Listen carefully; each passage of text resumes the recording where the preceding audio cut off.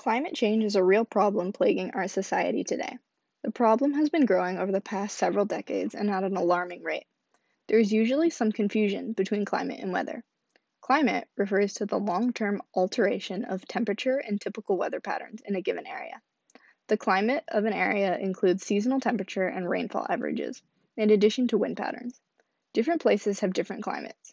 A desert, for example, is referred to as an arid climate because little water falls, such as rain or snow, during the year.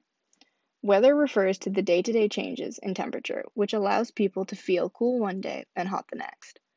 Over the past several decades, the climate has risen several degrees Celsius and is estimated to increase by 2 to 5 degrees Celsius over the next 50 years. In American terms, that's about a 20-degree Fahrenheit difference globally. This worldwide heating is causing unpredictable weather patterns such as higher increases in hurricanes and tsunamis, as well as the melting of the polar ice caps.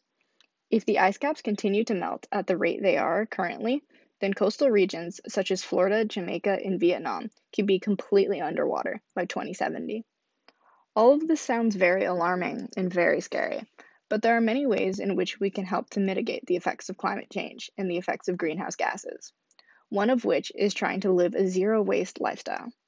Living a zero waste lifestyle is probably the easiest and most cost effective way to start working on saving the planet, and can be done in a few simple, short, easy steps.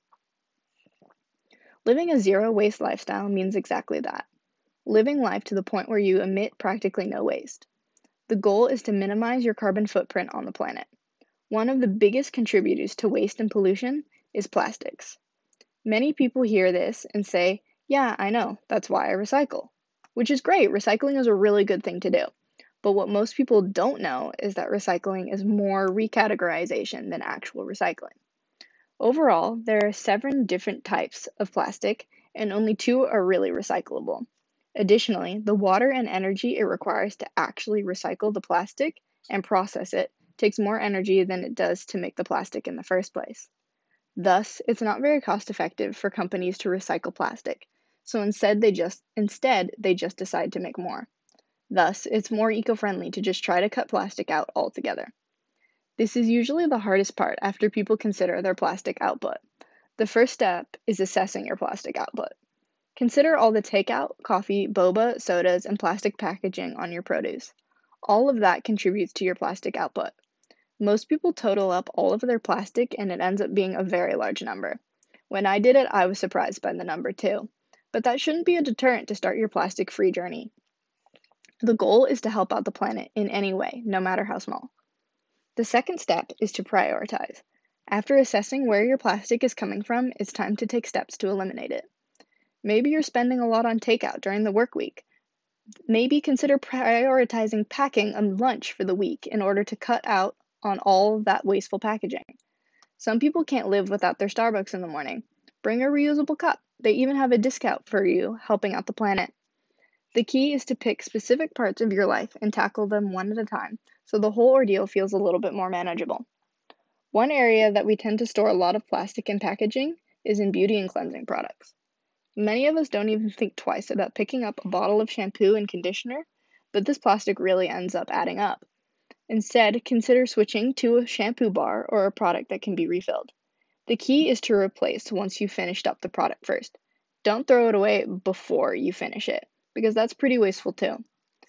Consider finishing up your body lotion bottle and then opting for a body butter bar that's sustainably made and needs no packaging.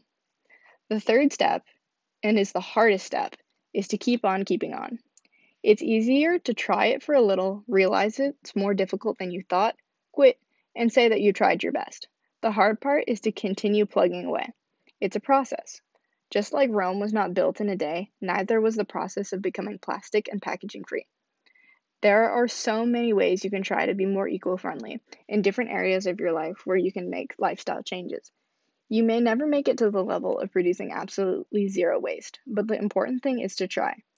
Any and every step in this process is important to the planet. Every bit of plastic and packaging we eliminate is one less that is in the belly of a sea turtle or ends up in a landfill. By cutting out things like plastic, we cut down on our carbon emissions and limit the effects of greenhouse gases. Anything and everything helps. The planet has been helping us for centuries. It's time we did our part.